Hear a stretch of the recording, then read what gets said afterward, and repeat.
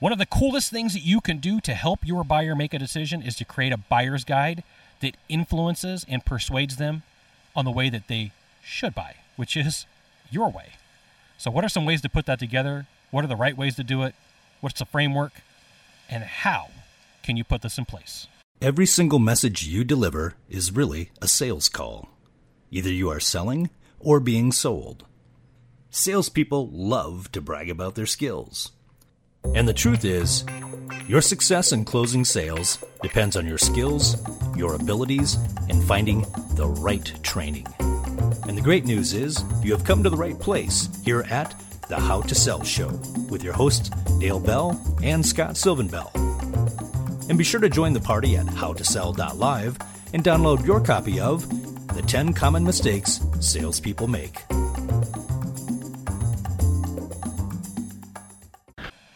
Aloha from the North Shore of Oahu today. Today's a fantastic day. I'm coming to you live from Haleiwa Ali'i Beach Park. And I gotta say, it's pretty impressive out here. I'm 30 feet from the water. There's 3 people on the beach. Probably about 100 yards away, there's a husband, a wife, and a little kid that's running around screaming. But nobody else. So the reason I'm letting you know that is you will hear some noise in the background. Those are real waves crashing. Occasionally you might hear somebody walking by. But I do everything I can to edit that out. Today's episode is How to Sell Show number 201, How to Create a Buyer's Guide. And that may be a little bit different by the time that I do some research and come up with a different name, or it could be the name that it gets released with. And I want to give you a heads up. I want to give you a concept, an idea, a strategy, and this is going to take a little bit of work on your part. So if you're like, I'm just going to listen to a podcast episode, sure, you can do that. But I'm literally giving you an assignment today of coming up with a buyer's guide.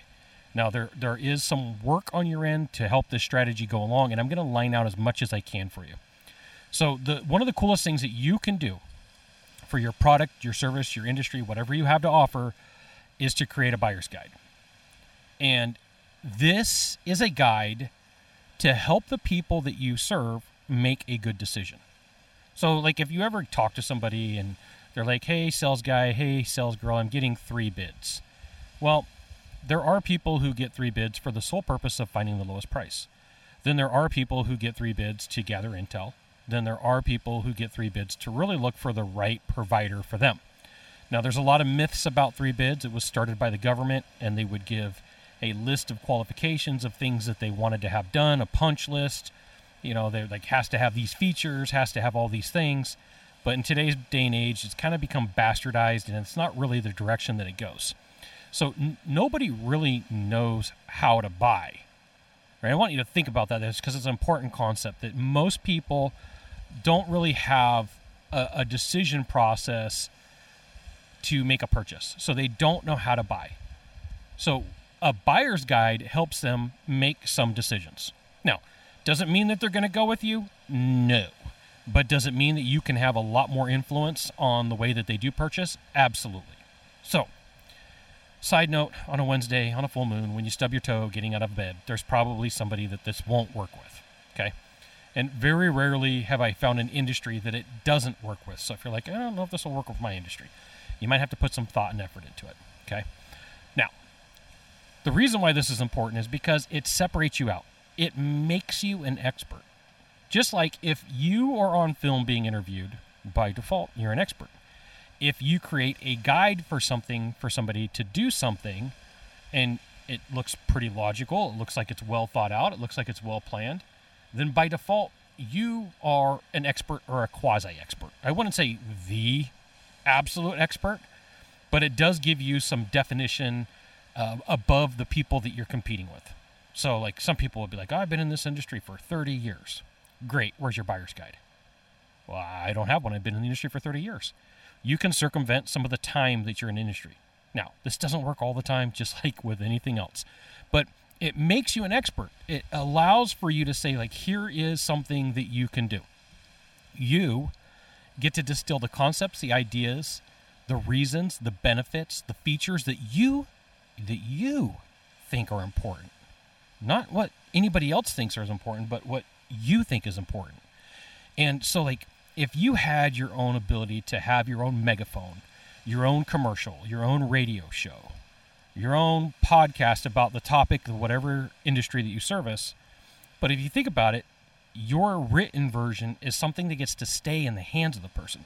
Now, you can go back and listen to this podcast and rewind it, but the cool thing about something in print is that you physically get to have your hands on it, right? So these are all the things that you think is important. Now, I want to talk to you about buyer psychology for a minute. So this is going to be important for you. When buyers make a purchase, there is a risk to them. There are problems that they face in the future for making the wrong decision. And on episode number 199, I went over risk versus reward. And part of this is nobody wants to look dumb or silly. At the end of the day, we all want to make good choices. We will go out of our way to not look dumb.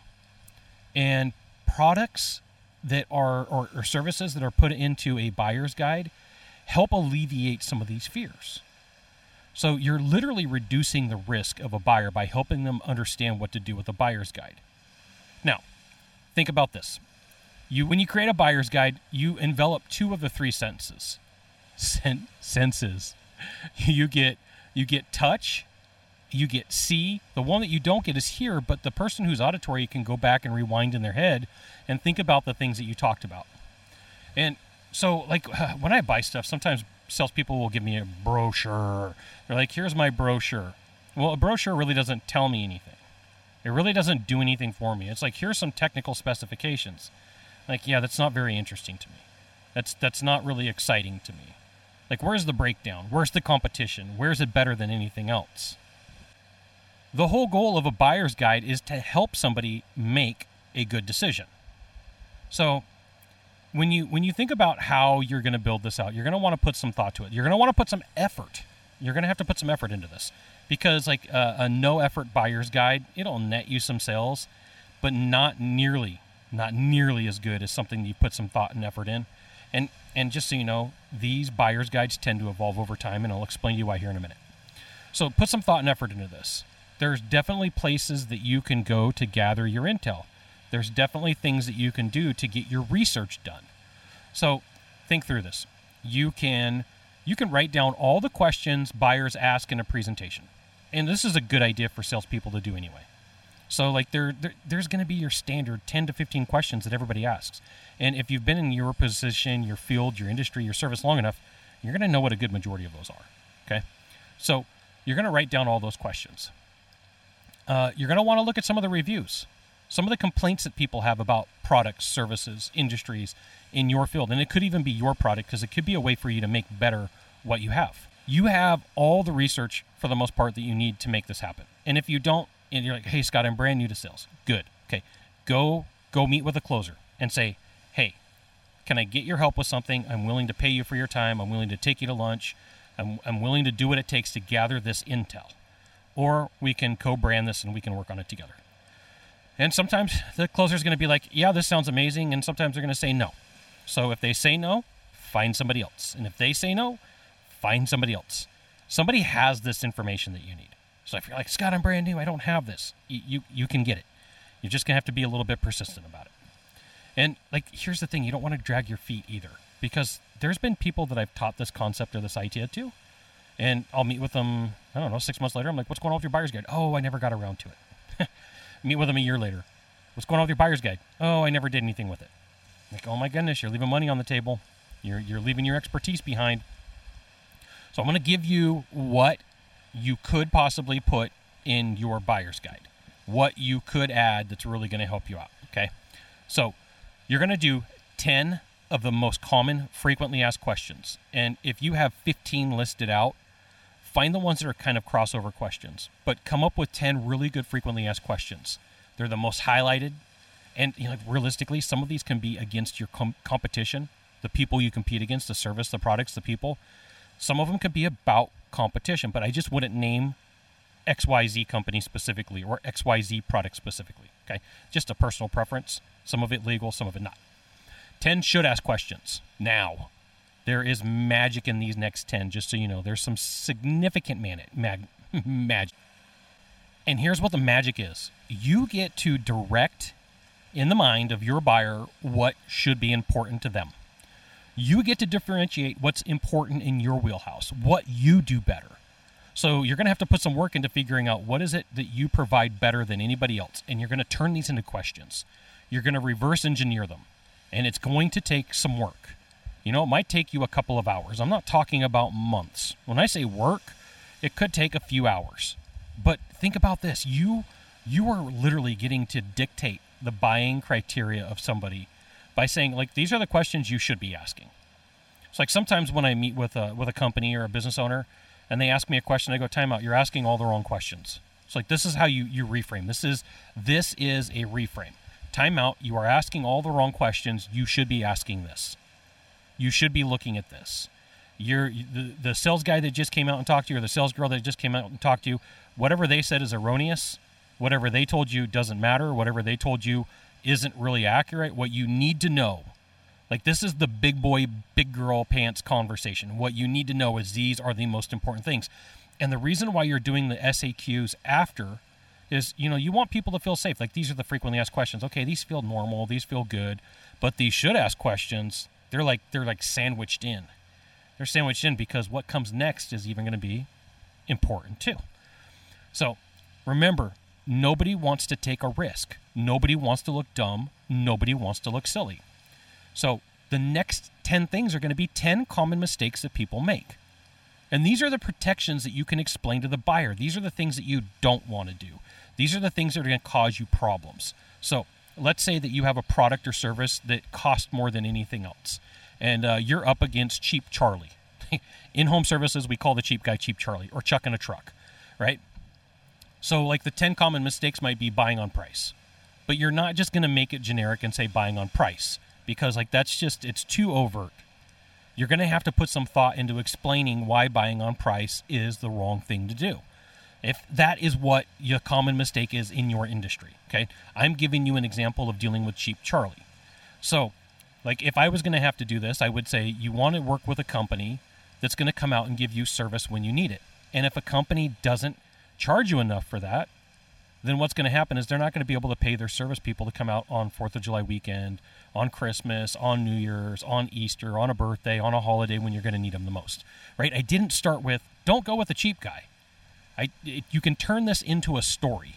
You can turn it into a few sentence story. You can make it pretty interesting. So you're going to mix what you do that's really good and mix your combination of objections, okay? So we're going to go through this list again. 10 frequently asked questions, and they're the most common highlighted questions that you get, and you're probably going to have about a total of 15.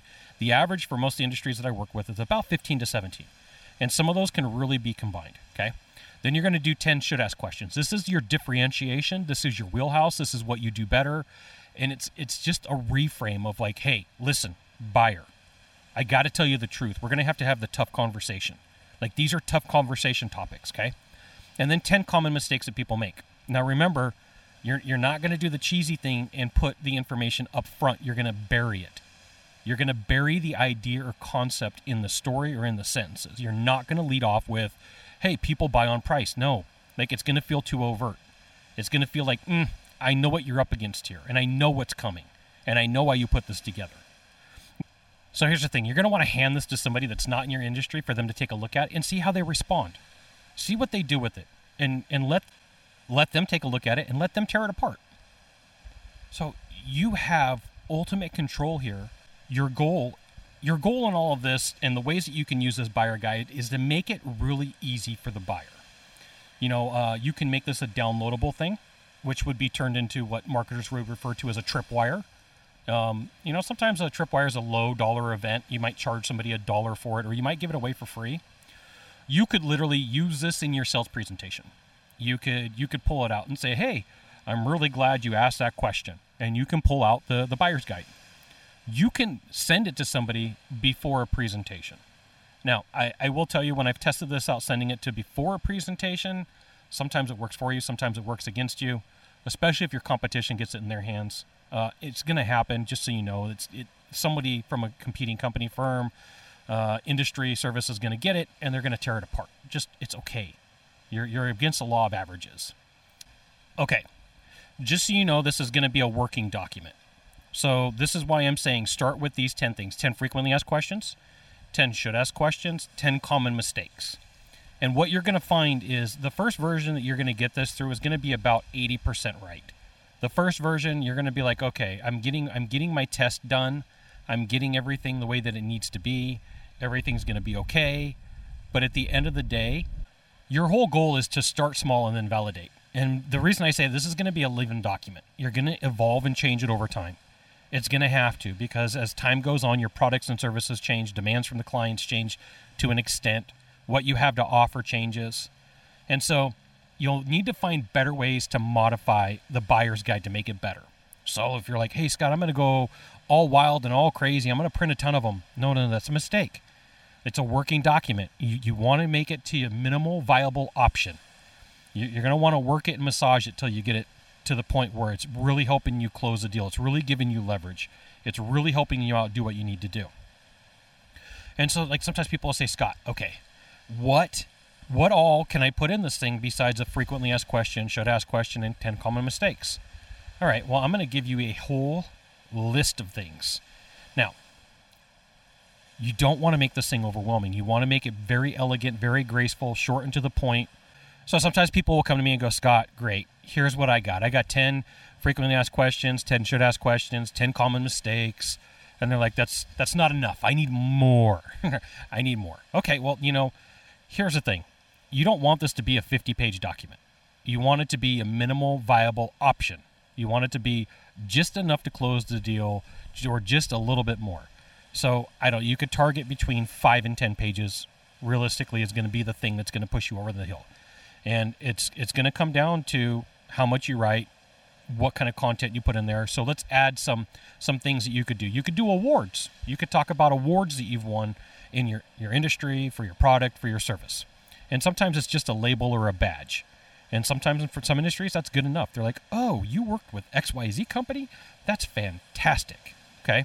So I would do more awards than manufacturers. You could put a manufacturer, you could put their logo on there, and it might be a way for them to co-opt the fund and help you pay for it. You could use testimonials strategically. And what I mean by that is you're not just using a testimonial like, oh, this is a good testimonial. Bob Smith says, A+, I love your company. Okay, that is not a strategic testimonial. A strategic testimonial is one that helps overcome objections.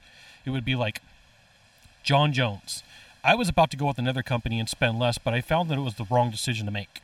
So I went with ABC company here, and I'm so happy I spent more.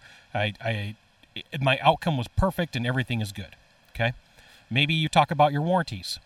You could have the best warranties in the industry, which is a talking point. Okay? You could use guarantees. You could talk about what risk reversal that you offer. You could talk about risk reductions. You could talk about the speed of your product, how much faster it is, what it does for the buyer as a benefit.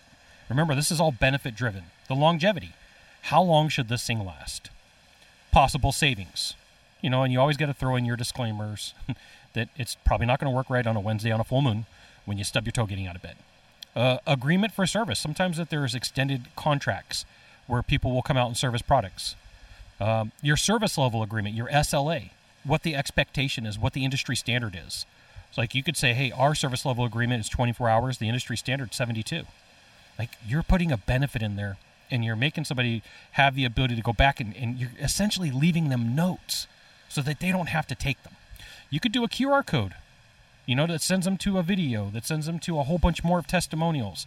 Like here's the thing, if I was going to put a video out and I was going to do like, hey, here is a video about my service, I would put a sizzle reel right in front of it. And if you don't know what a sizzle reel is, like when you watch a marketer's video or an expert's video and it's got like the intro and it may be having them shake hands, the sizzle reel can really be to your benefit where it's got testimonials, where it's got reviews, where it's got awards. So it's like an Inception level buyer's guide. It's a content inside of content.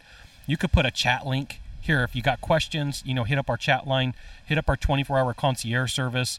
You could give them an 800 number. And if you really want to go like, hey, look, Scott, I like this idea of a buyer's guide, and I like the idea that it's in print, you literally could turn it into video, which you could rip into audio. Then you could take the audio and turn it into a PDF. So there's so many different ways to do this. But in order to get started, you do need to make a list of your best features and then figure out how to highlight them, but not in a cheesy way. And you're like, all right, Scott, I like this. This is good, but let's do it even stronger. I'm like, okay, you want extra strength? You want the XXL version? You want the one with all the disclaimers on it, like when you're watching an ad for a medicine and they're like, this may cause your foot to fall off and your eyes to bulge and your hair to grow. All right, let's do it. I got you. You go to a graphic designer. Once you get your minimal viable option, your MVO, once you get to 95%, 99% done, this isn't like you don't start here. Okay, I want to make this very clear. This isn't where you start. This is after you've taken a look at it. You go to a graphic designer, or you go to Fiverr, somewhere where someone's going to take this and they're going to make it pretty, but not too pretty, because too pretty is like, this is too professional. You kind of want it to have a feel like you did it, not that the company did it, that you did it. And I hope this makes sense. If it's too pretty, too professional, you're going to get reactance or resistance to the message. People are going to be like, I'm not going to pay attention to this. So I'm going to give you an example outside of the world of sales. So you talk to enough website designers, they're going to tell you, in order to close deals, sometimes ugly websites outperform nice and pretty websites. And you can always split test this, but I'm just going to give you the heads up. You make it too pretty, you're probably going to have problems. And you tell your graphic designer, please make it look like a first-year person did this. Don't make it look like somebody who's been doing it for 30 years. I don't want it to look too professional. You could use images of people, and one of the coolest things that you can do when it comes to using an image is to use people who are smiling. It's an anchor. It's a prime. So just know that it's an easy thing for you to do. And so, here's the thing. You're like, Scott, I want to make it extra strong. All right, I got you. We're going to go deeper. We're going to add more. So if you can help somebody actually make their decision and help them see like, hey, here's a problem that you face, and I'm going to show you how to walk through the decision-making process. So you could make grids. You could say, like, here is our product. And, like, let's say somebody says, Scott, I love what you have to offer. I love your product. I love your service, but I have to get 3 bids. Okay, so here's what you do, is you line up the buyer's guide with your product or your service, and you understand primacy and recency, which comes first and which comes last. And if you think about how people add stuff up, you anchor yours on the very end. So you put the other 2 people's content, and it goes 1, 2, 3 is you with your name, okay? And then you put a list of questions that you come up with that you define as important, that you know that your competition doesn't have. And then you signify each of these boxes with a plus mark or a check mark or a negative, unhappy smiley face, okay? And so, like, these anchors are ways for you to be better at what you do and help close some deals. So let me just go over this again. You help people by making their decision. And the way that you do that is you draw a grid. You make a grid and you label the grid. And when you label this out, you put yourself on the far right end. You are at the far right end. Okay? And so then you go through. You put X's and O's, and if it's something only you have to offer, you drop an X in there because you know your competition can't do it because you have a better warranty. There's plenty of websites that do this. When you're looking at, like, SaaS, software as a service, when you're looking at buying something sometimes, they have this online, but, like, you would have to screenshot it. They don't have it for download. They don't have it available for you. So I want to give you a couple of different ways that you could actually use this buyer's guide. And first and foremost is you can put this in your presentation. You could literally put this in your presentation from the very beginning. You could send it out before your sales presentation, which I wouldn't recommend because it kind of gives away your punchline. So, like, I've tested sending it out. It's not as powerful as you would think, so I'm kind of give you a warning on that. You can get somebody to purchase it. I wouldn't let them download it for free. I would at least charge them $1. And the reason for that is they're paying for knowledge, which puts a little bit of skin in the game. You could use it for framework as a video or for a podcast. You could use it to try to get on the news. And then last up, let's talk through this. You're sitting with your buyer and they're like, Scott, I just don't know exactly what to do at this point. I'm stuck between you and I'm stuck between XYZ company, and there's extra possibilities out there. There's different things that we can do. So what are the options? Well, if you're stalled out, you're like, hey, wait a minute, I got the best thing ever for you.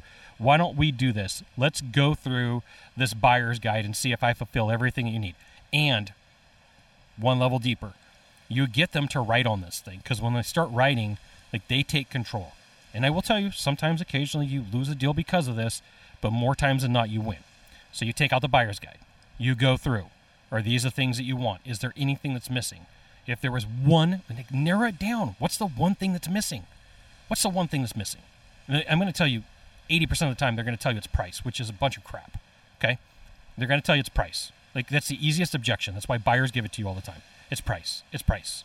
You got to be able to defend your ground and explain why that's a bad idea. And that's why one of the things that you should have in your buyer's guide is why buying on price is a bad idea. Buying on price is a horrible idea.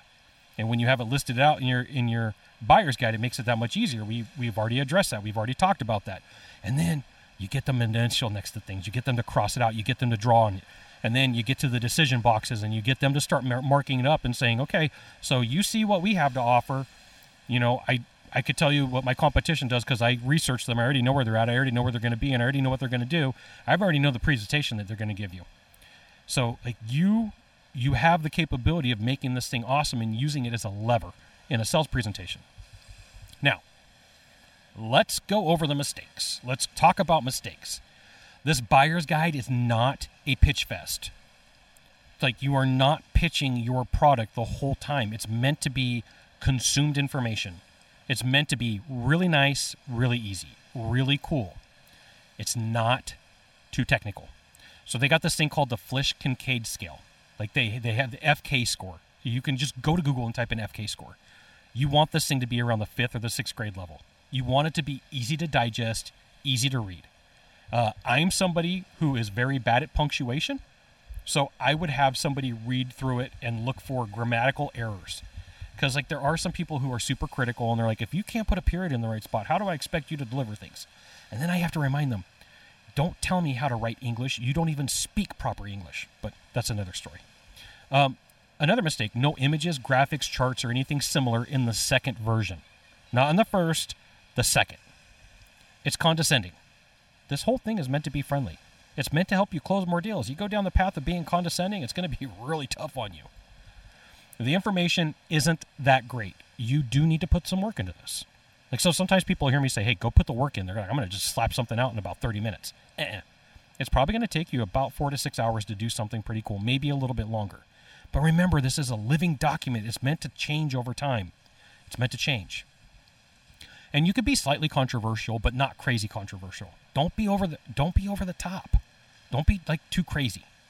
Don't go like Java guy crazy, or in, like, Crazy Town, as they refer to it in improv. And then, if you miss out on the call to action or contact information, remember, you're making this really easy for the buyer. Like, click here, so, go to this phone number. Those are all call to actions. Put a good call to action there. And I want to give you some last notes. You put a good one of these things together, you are 100% going to get ripped off. It's part of the game. So be willing and ready to modify it. You're going to be one leg up on the people who just kind of like, I'm going to copy this and I'm going to hack it. They don't understand the underpinnings of it. As your competition builds out theirs, be willing to up your game. It's going to become an arms race. That's how it is in the marketing world. That's how it is in the sales world. So you can do this too. You can go buy a URL. So, like, you could do how to buy a fill-in-the-blank.com. And if somebody already has that, then you pluralize it or you modify it slightly. So, how to buy a podcast.com. I don't know if that's available. I could care less. I'm not going to buy it. Okay? I'm not ever going to buy a podcast. There's nothing I'm going to do with that. And then add it to your call to action. You can add an 800 number. There's so many different things that you could do that you could use to later on advertise down the road. And if you're a regional company, you can absolutely 100% license this thing. If you are, let's say, a small pest control company in Sacramento, you could license this to somebody in Virginia, and they would be happy to have it. They'd be happy to know, like, oh, somebody put this together, and it actually works. You could get sponsorship or co-op. You could get your vendors to help pay pay for it and pay for some of the research and pay for some of the printing if you put their logos on it. Now, do you have to? No, you don't. It's just an idea. Now, I want to give you one last piece of advice. I should have said this in the beginning. I am not a lawyer. You're going to have to do some research whether or not you're making some claims that could or could not be legal. So there might be copyright laws at work. There might be trademark laws at work.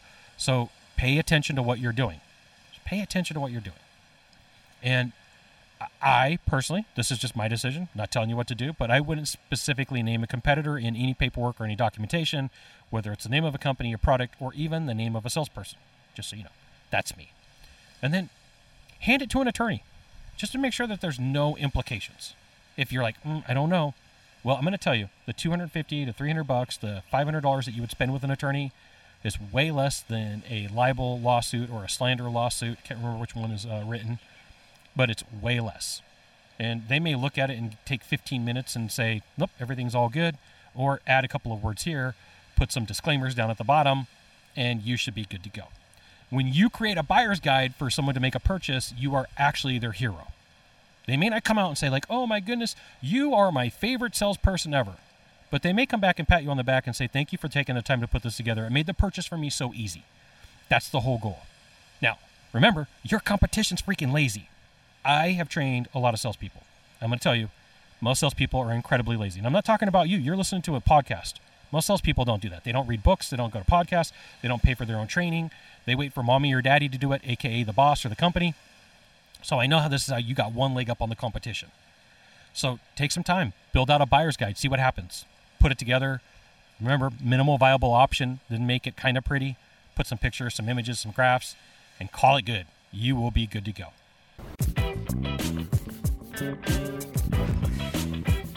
Thanks for checking out this episode of the How to Sell Show. You can join the party at howtosell.live to get the show notes, links, updates on new episodes, recordings of previous episodes, articles, as well as videos. You may not know this sales secret, but sharing this episode with a friend will bring you good luck. See you soon. Mahalo.